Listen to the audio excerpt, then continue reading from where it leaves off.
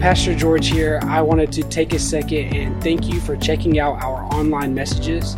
Our prayer is that this resource will challenge you, encourage you, and empower you as you dig deeper in your relationship with Christ.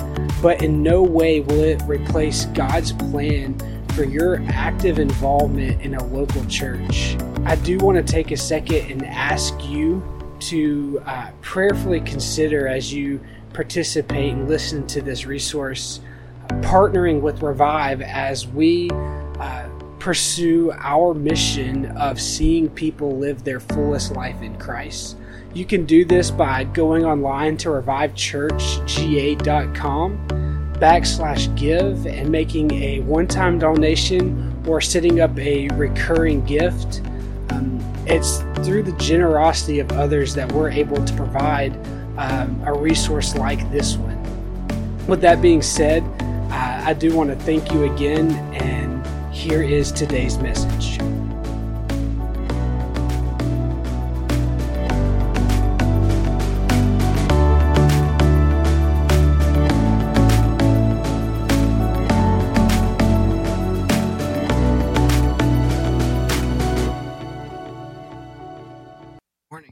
Good morning. There it is. If you have your Bibles today, our teaching text is going to be in 1 John chapter 4. Like Lauren said, we've been a little under the weather this week. No fevers, so I think we're good there. Just, 'tis the season, allergies and whatnot. So you have to bear with me. Using the handheld, so if I cough, I can get out of your guys. And you won't hear that. Right?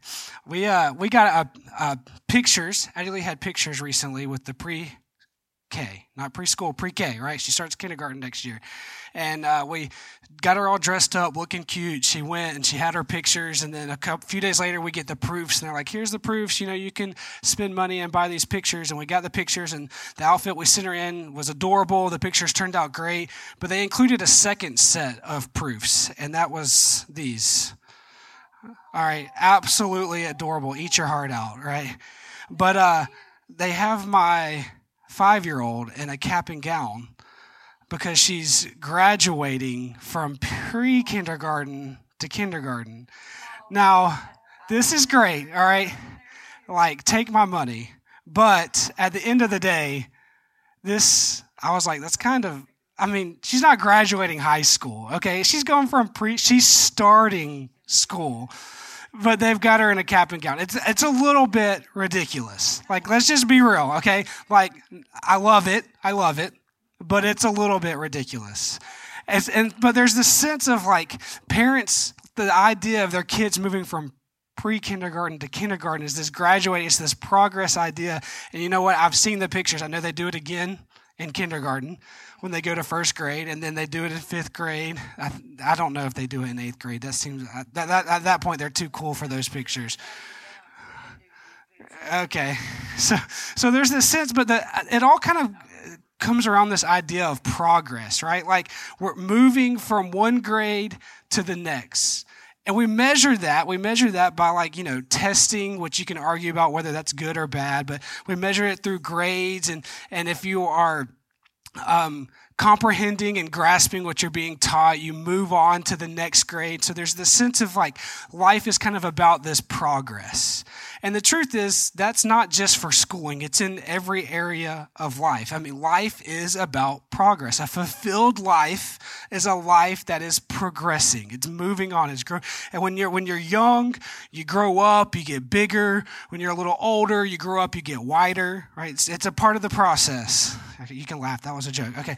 All right. So there's this sense of life is always moving on. In fact, a repeated action without progress is the nature of addiction, right? Because what we want in life is we want to move on. We see it in our careers, right? We have a chance to climb the ladder. Maybe we move to a different city to take a different job position, or maybe there's a chance to change careers, to move up, and we measure that by our title changing or our pay increasing, and there's a sense of like we feel accomplished. It's a good thing. We feel accomplished as we move along, as we progress.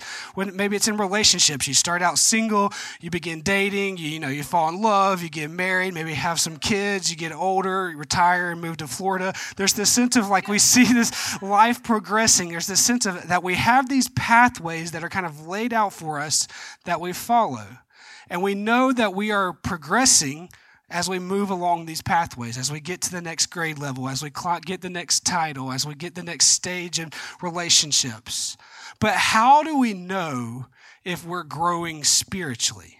Like, if ultimately that's what matters, how do we know if we're growing spiritually? How do we measure it like we do in all these other things, right? And I had when we first started planting Revive, I had a leader kind of challenge me on this. He's asking me, how do you know if your church has been successful? And at this point in time, this was like, 2015, 14. There was kind of this age of the seeker church, the mega church, and churches were growing, and there's a handful of pastors who were big and famous. And the question was, how do you measure a successful church? Because those, even though they were popular, were the outlier. And the truth is, the number of people going to your church was not a way to measure how successful your church was going. Right? You can be a big church with lots of people and still be unhealthy. Many of those leaders have come out now and they've been bullies and abusive in their leadership. Some of them there's churches in the tens of thousands of people, and they never have sound teaching.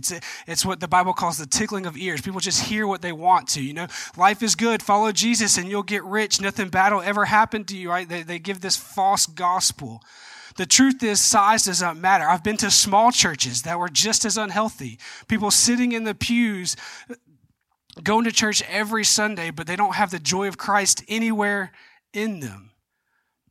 So how do we measure that we've grown spiritually? That was the question that leader asked me. How do you measure the health of your church? I think it has to do with the people growing spiritually, but how do you measure that? Is it how much money you give? How much time you spend? How many ways you serve? Are you filling a bunch of different ministry roles? Are you greeting at the door or fixing the coffee, singing, praying? Is it how much you're doing at church? Is it how many Sundays a month you attend? I think the average now is if somebody goes to church 2 times a month, they consider themselves a regular attender. So if you go to 3 Sundays in the year, are you growing spiritually? Is it how many weeks you've been to life group? We have all these different ways that you can be involved. Is it how much you pray and read your Bible? How do we measure that we are growing spiritually? All those things are really important. Like, we should do all of those things. You should serve, you should worship, you should attend. Those things are important. But are they what make us grow? Are they how we measure our growth? Because the truth is, you can do things for God and you cannot be transformed into like God. Doing things for God is not the same as becoming like Him. I spent the first semester of my collegiate career in this situation. I was at a Bible school. It was the first time in my life where I was around people my age who loved Jesus like I did. And it was like Bible, Jesus stuff everywhere. They had chapels that you could go to twice a week. You were only required to go to like 2/3 of them, maybe half of them. I went to every single one. All right. They had school-sponsored worship nights. I was at every single one. We started a Bible study in the lobby of my dorm. Like if it was a Jesus thing, I did it. I was going 100%, just doing absolutely everything. And then I had this breaking moment at a church service where God said, "You're not going to earn my love. You can do all of these things, but that doesn't make me love you any more or any less." And my relationship with Christ became a true relationship. And I let off the pedal a little bit. I didn't go to every chapel. I didn't attend every worship night. And a lot of people thought I was backsliding. But the truth was, I had never been more in love with Christ than I was in that moment. And so there's this sense of we can't just look at the things we're doing and that being evidence of us growing spiritually. And chances are you've met that grumpy old person who has been in church every Sunday for the last 40 years and there's no joy of Christ in them anywhere, right? Going to church and doing the things is not how we measure spiritual maturity. Jesus said, if you love me, you will keep my commands. We also see Jesus define the greatest commandments: to love the Lord your God with all your heart, soul, mind, and strength, and to love your neighbor as yourself. Paul says that these three things remain: faith, hope, and love. But the greatest of these is love. The gospel, this last week in our series, it revives us and it renews us by giving us meaningful progress. And the way that we measure this spiritual growth is by looking at how we progress in love. That's how we measure our spiritual growth. It's how we are loving. The way you know you are growing spiritually is because you are growing in love. So when you're talking about love, especially when we're looking at Scripture and love in the Bible, there are an infinite number of directions we could go. But I've got to limit this thing to 30, 40 minutes-ish, okay? And so we can't talk about every single aspect of love, because here's the deal. Cover to cover, the Bible is about the love of God in the person of Jesus Christ. And there's all these different directions we can go. C.S. Lewis, he wrote a book on the types of love, right? And he unpacks the different types of love in the Bible. There's storge, which is this natural affection. There's philia, which is this brotherly love or friendship love. There's the eros, which is a romantic or sexual love. There's the agape, which is this selfless, unconditional love. And he unpacks these four types of love and looks at them all throughout the Bible. But I don't want to talk about the types of love this morning. Jesus, he talks about the tax collectors and how they love their own. He talks about the kingdom love or Christian love, which is loving your enemy. It's this selfless love. It's this nature of love. But I don't want to talk about the nature of love or the types of love this morning, because I want us to be able to talk about it in the sense of growing and progressing in love. So what I want to do is I want to highlight the degrees or the stages of love. And this comes from Saint Bernard of Clairvaux. All right, this is really old Catholic monk, all right, and he wrote this devotional book that's really thick, very wordy, hard to comprehend. In fact, I haven't read it in its entirety. Okay, it's hard to read. I've skimmed it, and what turned me on to this book was I heard a talk by John Tyson where he kind of unpacked this book and just like a part of his message, and he broke the stages down as in me, my, you, and us.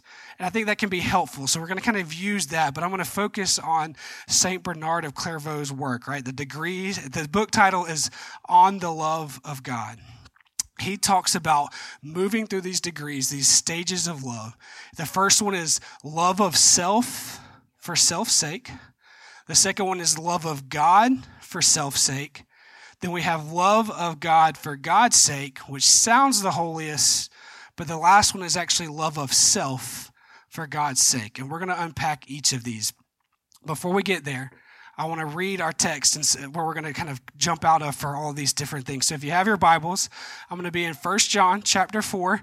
It's a lot of verses, but I think it's important and they're strong. So we're going to start with verse 7 and read through verse 21. Dear friends, let us love one another, for love comes from God. Everyone who loves has been born of God and knows God. Whoever does not love does not know God, because God is love. This is how God showed his love among us. He sent his one and only Son into the world that we might live through him. This love, not that we loved God, but that he loved us and sent his Son as an atoning sacrifice for our sins. Dear friends, since God so loved us, we also ought to love one another. No one has ever seen God, but if we love one another, God lives in us, and his love is made complete in us. This is how we know that we live in him and he in us. He has given us his Spirit, and we have seen and testify that the Father has sent his Son to be the Savior of the world. If anyone acknowledges that Jesus is the Son of God, God lives in them and they in God. And so we know and rely on the love God has for us. God is love. Whoever lives in love lives in God and God in them. This is how we love. This is how love is made complete among us, so that we will have confidence on the day of judgment. In this world, we are like Jesus. There's no fear in love, but perfect love drives out fear, because fear has to do with punishment. The one who fears is not made perfect in love. We love because he first loved us. Whoever claims to love God yet hates a brother or sister is a liar. For whoever does not love their brother and sister whom they have seen cannot love God whom they have not seen. He has given us this command: anyone who loves God must also love their brother and sister. Let's pray. Heavenly Father, we thank you for your word.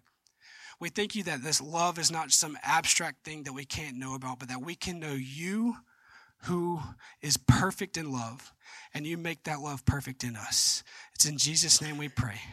Amen.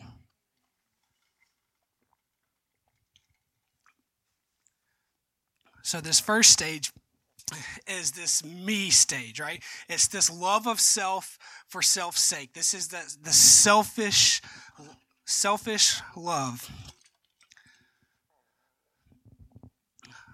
2 Timothy 3:2 says this: there will be terrible times in the last days. People will be lovers of themselves. He goes on to list all kinds of horrible sins and things that people are doing, and they all stem out of this idea of people having an excessive love of self. In this book that we're talking about, St. Bernard says that the selfish love can burst the banks of self-control and flood the field of self-indulgence. This love of ourselves becomes too lavish. It will overflow its natural boundaries through excessive love of pleasure. We become slaves to the soul's enemy of lust and desire. If it feels good, do it. If it makes you happy, do it. You do you. For those Parks and Recs fans, all right, treat yourself, all right? This is kind of the idea of the age, right? We live in a culture that is just seeking pleasure and entertainment 24/7. And this is the culture and the age that we live in. This idea that if it makes you feel good, you do it. You're going to do you. It's this selfish love. It's this love of self, this pursuit of desires, lust, pleasure that overcomes us. We become self-obsessed. We're concerned with only our self-image or self-gratification, self-preservation, and self-concern. And these things are things that one commentary says that love requires others, right? And so this theologian says that all sin can be defined as love collapsed in on itself. That every sin that we find ourselves in first starts with a sense of pride and love of self. We have to be willing to let go of that. But the thing is, I'm not telling you that you should hate yourself. I'm not saying that. What I want you to do is I want us to have a healthy view of self. But the problem is when our self-esteem depends on us, that's when we become obsessed with us. That's when we become so self-obsessed that it doesn't matter. We're either really bad or we're really good. And every day, Tim Keller says it like this: every day we wake up in the courtroom. The problem with self-esteem, whether it be high or low, is that every single day we are in the courtroom. If you're doing good, you're full of pride. If you're doing bad, you're full of despair. Every day it depends on us to build ourselves up or we tear ourselves down. Every day we sit in the mirror and we try to tell ourselves we're either good enough or we're bad enough. And this is no way to live, but it is what our culture tells us to pursue. Verse 18 in our text today says that there is no fear in love, but perfect love drives out fear, because fear has to do with punishment. The one who fears is not made perfect in love. In our love, it's in the self-love, we don't have a reference point. The only reference point we have for love is ourself. And so if we have not done enough or we're not good enough, we know we're really bad. Or if we have a high moment or we've done something really good, we think we're doing great. So we're deeply controlled by fear. We're afraid of being seen for who we really are. We end up putting on these masks and these false selves, these false appearances, because we don't have a reference point for what's good. And so everything depends on our circumstances and how other people see us. And this is why the gospel is such incredible news. We get the verdict before the performance. We don't have to rely on ourselves to be good enough. We can trust what God has done for us in the person of Jesus Christ, our risen King. We don't have to rely on self-love. We get to rely on the love of God. We get to trade in pride and selfishness for wonder and worship. This is the good news. This is the gospel, because no longer is our love about self and our pursuit of self, but it's about God. And this transitioned us from this me focus, this love of self for self's sake, into this love of God for self's sake. This is the my part of this love progress. Now our reference point, instead of being us, is not us, but it's God. He is our reference point of love, but we still think about us a lot, right? This is my God, my Savior, my deliverer. That's this idea of it, which is true. So I don't want you to think that I'm saying this is bad. Okay, this is okay. It's the next stage. This happens when we first surrender our life to Christ. We're blown away by the joy of our salvation. So it's easy to think this is bad. It's not. It's just young. This is how we feel when we're first saved. It's the good news. Jesus has died for my sins. This is when fear has left our body. We're no longer asking those questions of, am I good enough? Am I worthy? Have I done enough? The answer to all that is yes, because Jesus has died for me. Now that is the good news. This gives us meaning. This gives us purpose in our life. I like how Tyson illustrates this. He says for us to have meaning, we have to zoom in so close to who we are. But the gospel allows us to find freedom of that. We think about our lives and like if we think about billions of years from now, nobody's going to care that you existed. We have to zoom in so close to who we are to find meaning. We think about just the stars. There's like billions of stars and billions of galaxies, and we're just this little blip. And in millions of years from now, hundreds of thousands of years from now, nobody's going to care that you ever existed unless there's no meaning, unless your friend created those stars. Unless your friend created the universe. You have been given a calling in Christ. God knows you. He's determined the time and place that in advance that you should be alive. He has a plan and a purpose for you. He has set aside good works for you. You are a part of his master story. You have a role to play. All we have to do is obey our life into his purpose for us. This is the good news of the gospel. This is how we move from self-love and self being the reference to God being the reference. And this is overwhelming. This is incredible. This is passionate because Jesus has saved us. He gives us meaning. He gives us purpose. But it's still focused on me, my God, my salvation, my deliverer, my defender. He gives me my purpose. He answers my prayers. He meets my needs, cares for my family, moves in my church, heals my pain, comforts my heart. It's all about and the things that God has done for me. It's all about me, but it's for God's sake. There's nothing wrong with this. It's the natural mindset when we've been delivered from death to life. In fact, the Psalms write about this. They say that they praise the Lord, oh my soul. He is my God. He is my Redeemer. You're experiencing the joy of your salvation. The problem is when we stay here for all of our spiritual life. Just like I'm trying to teach my 2-year-old that the world doesn't revolve around her. All right, there comes a point where we have to move in this thing. It's not bad. Like, I don't look at her and think, man, you are so bad for thinking the world revolves around you. She's 2. Her whole life, she's been hungry. Here's some food. She needs a diaper change. Let me take care of that. Oh, you're thirsty? Here's something to drink. Her whole life, she's been taken care of. Of course, she thinks the world revolves around her. Their problem is now she screams until she gets her way.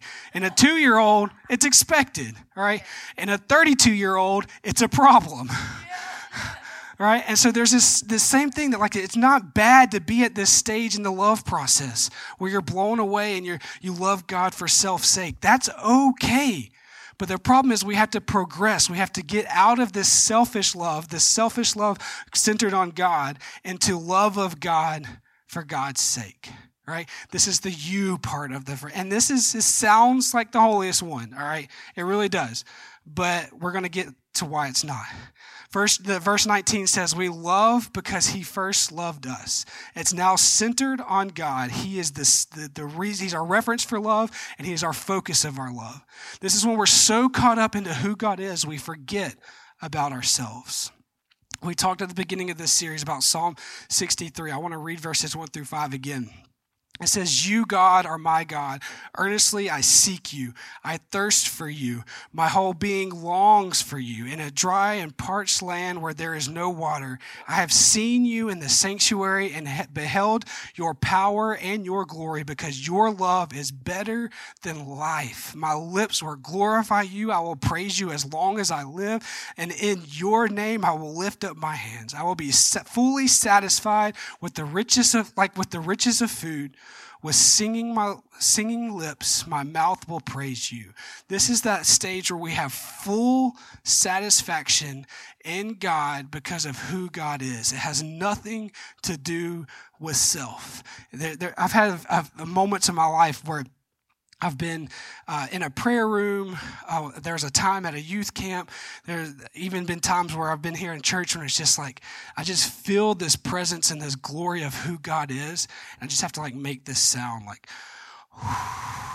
God, you are near, you are good. I'm so satisfied in you. And I had this thought process, right? I love barbecue, okay? My dad has this green egg, and he will smoke some meat and smoke it for 12 hours. He's up all night, all right? He's up all night, and he's got this meat seasoned with all this different stuff, and he smokes it on the green egg, and I will literally eat myself sick. It doesn't even matter what the sides are. Just give me some of that meat. There's this thing that we call the meat sweats, right? Where you're just so full, you have to undo your belt. You're sitting there on the couch, you're sweating, and you make this noise that is good. I am fully satisfied with this delicious brisket, right? And when we think about being in the presence of God, so few times do we have that same thought of, man, I'm just in the presence of the creator of the world. He has met with me. He has surrounded me. Man, you are good, God. This is that moment where we are fully satisfied in him, as if we had this delicious food. His love, his presence, who he is better than life itself. Satisfied as with the richest of foods, the richest of briskets. Okay, there's this moment where God is everything we could ever want, need, or imagine, and just him alone brings that satisfaction. It creates in us this spirit of longing for more of him. 2 Timothy 4:8 says, now there is in store for me the crown of righteousness, which the Lord, the righteous judge, will award me on that day. This is Paul writing, and you think, yeah, of course you're going to get that crown. You're Paul. You wrote most of the New Testament. You've led all these people. The fruit that you have for the kingdom is unmatched. Of course God's going to have that crown for you. Of course that's the reward that awaits you. But he continues on. He says, not only me, but also to all who have longed for the appearing of Christ. Do you long for God? Do you long for him where you find your satisfaction in him alone? I remember when Lauren and I first started dating, right? She's from North Carolina. I'm from Georgia. We met in the middle at school. We started dating at the beginning of second semester. Turns out second semester has to end. We take all our tests. Now what do? Well, she goes to North Carolina and I go to Georgia, right? We're texting each other, but this is 2009, okay? So the first iPhone had just been introduced. There was no such thing as FaceTime, all right? I had the phone that was called Chocolate. Do you guys remember that? It was like a little slide phone. I was texting with T9, where you'd have to hit the same button, all right? And so, but I would spend hours and there was none of this unlimited stuff, right? You had 100 text messages a month, and so I've got got using T9 and I'm texting Lauren because I long to see her. I can't wait till that moment where she travels to Georgia or I travel up to North Carolina and we get to see her. There's this longing for her, the appearing of her. I can't wait to hold her hand and put my arm around her, kiss her. I just can't wait to have that moment where I can see her beautiful face again, right? This texting is just not getting the job done, okay? Like I long for her appearing. Do we long for God in that manner? Do we long for him that he would appear for us? We don't long for that. I used to have this bucket list, right? This bucket list of things I wanted to experience, and then Jesus could come back. Like, we're just going to be real. I wanted to get married and have sex. I wanted to travel. I wanted to drink espresso in Italy. I had all these things that I wanted to do before Jesus came back. Sorry, Lauren. I had all these things that I wanted to experience. Like there's these things like God, you're awesome, you're cool, I believe you're everything, but before you return, let me experience these things. But how that has changed when we find our fullest satisfaction in who he is. We long for his appearing. Paul said that to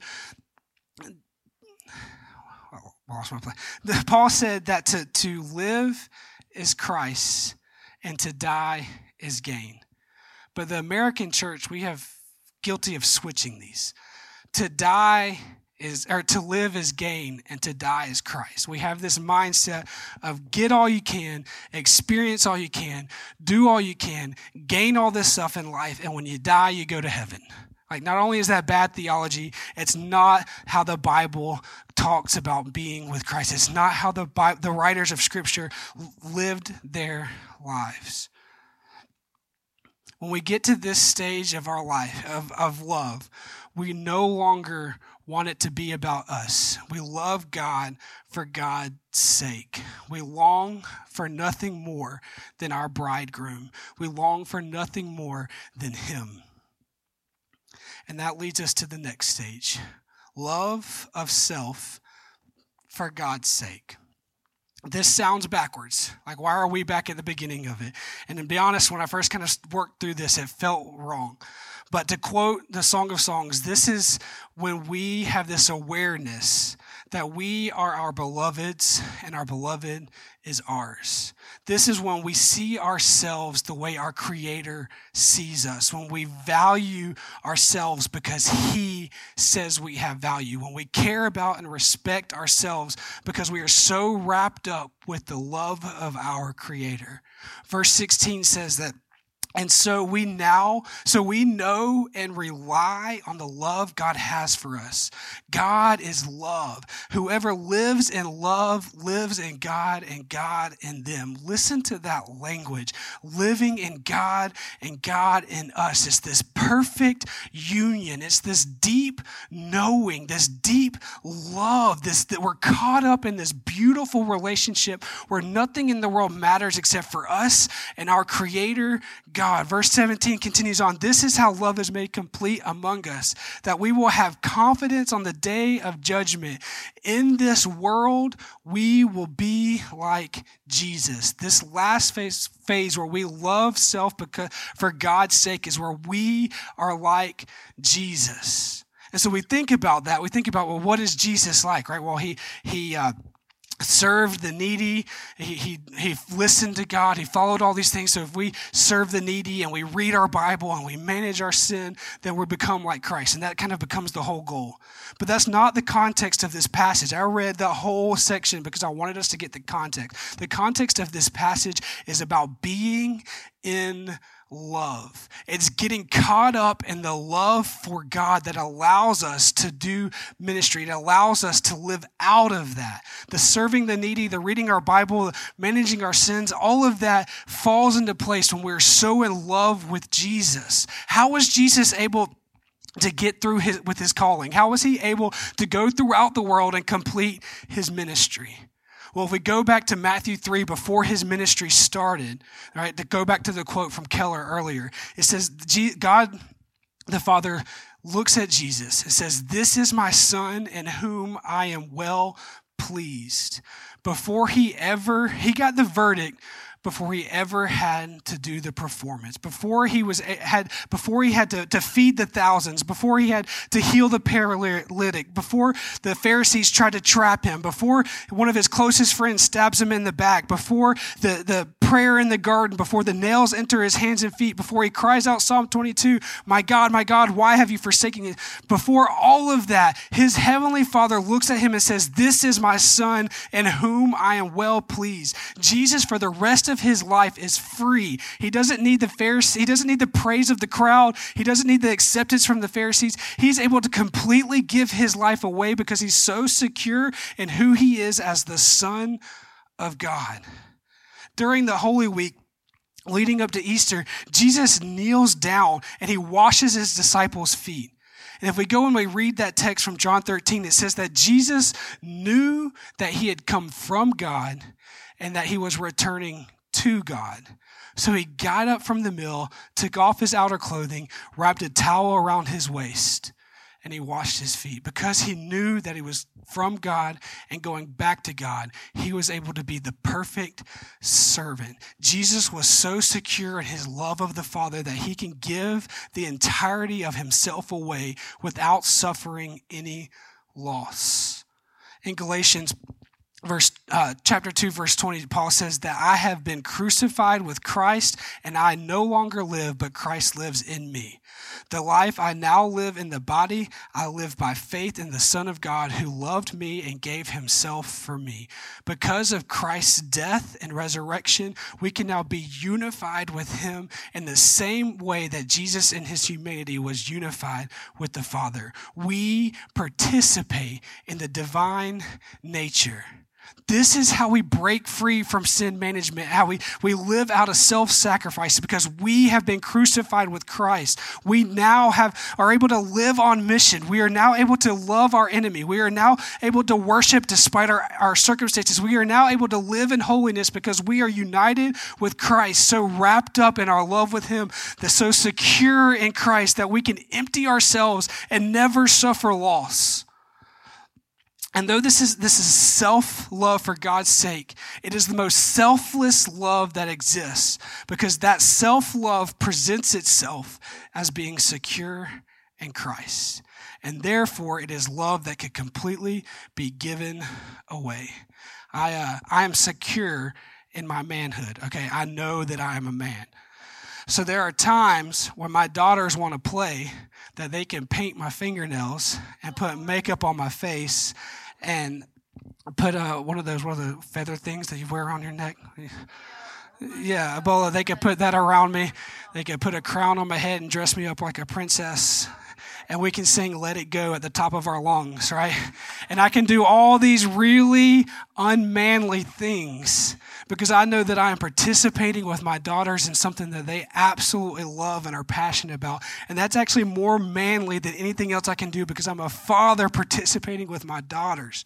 Right? And so in this moment where we're so secure in Christ, think about the missionary, right? They love themselves so much because they have this love that is united with Christ, this self-love for God's sake, that they can leave behind all the security of being a citizen of a country. They can leave behind the support of being a part of a network. They can leave behind the support of having money to live in the States, and they can go to a country where they know nobody, there's no safety net, there's no protection, they could be martyred in their sleep. That doesn't sound like somebody that cares about themselves, but it's the most human thing they can do because they're so in love with who God is and all that he is, that they're truly human, even though it doesn't appear that way. We would say, you're crazy for doing those things.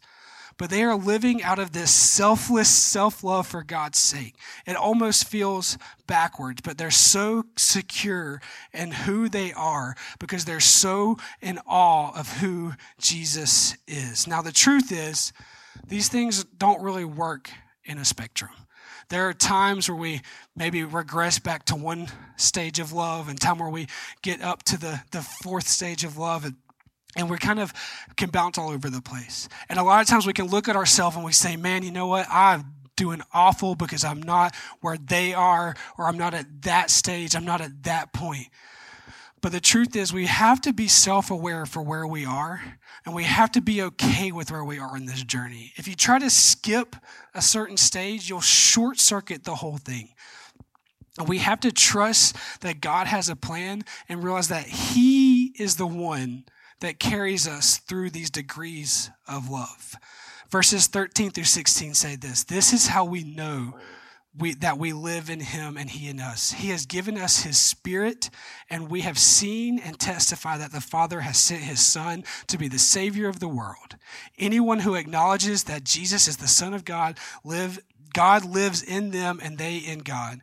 And so we know and rely on the love God has for us." God has given us His Spirit, and it's this Holy Spirit that guides us along this journey. If you want to progress in love, we have to realize that your only next step is prayer. It's seeking the Holy Spirit. It's asking for His anointing on your life, that He would grow you and pull you along in this journey. You must ask that the Holy Spirit would fill you with the love of God and guide you into deeper love of Him. And 16 said that, and so now we know and rely on the love God has for us. It is we relying on His love to increase our love. It starts and ends with the triune God forever and always. He is our focus. He is the one that guides us along these stages of love. So self-love for self's sake, the love of God for self's sake, the love of God for God's sake, and the love of self for God's sake. Where are you at? And are you asking the Holy Spirit to pull you along in this journey? Let's pray. Heavenly Father, we thank You that You've shown us how to love. We thank You that You first loved us. I pray that we can be so wrapped up in Your love for us that we can ignore all else, that we would be motivated to love others and serve others because of Your love in us. It's in Jesus' name we pray. Amen. Thank you, guys.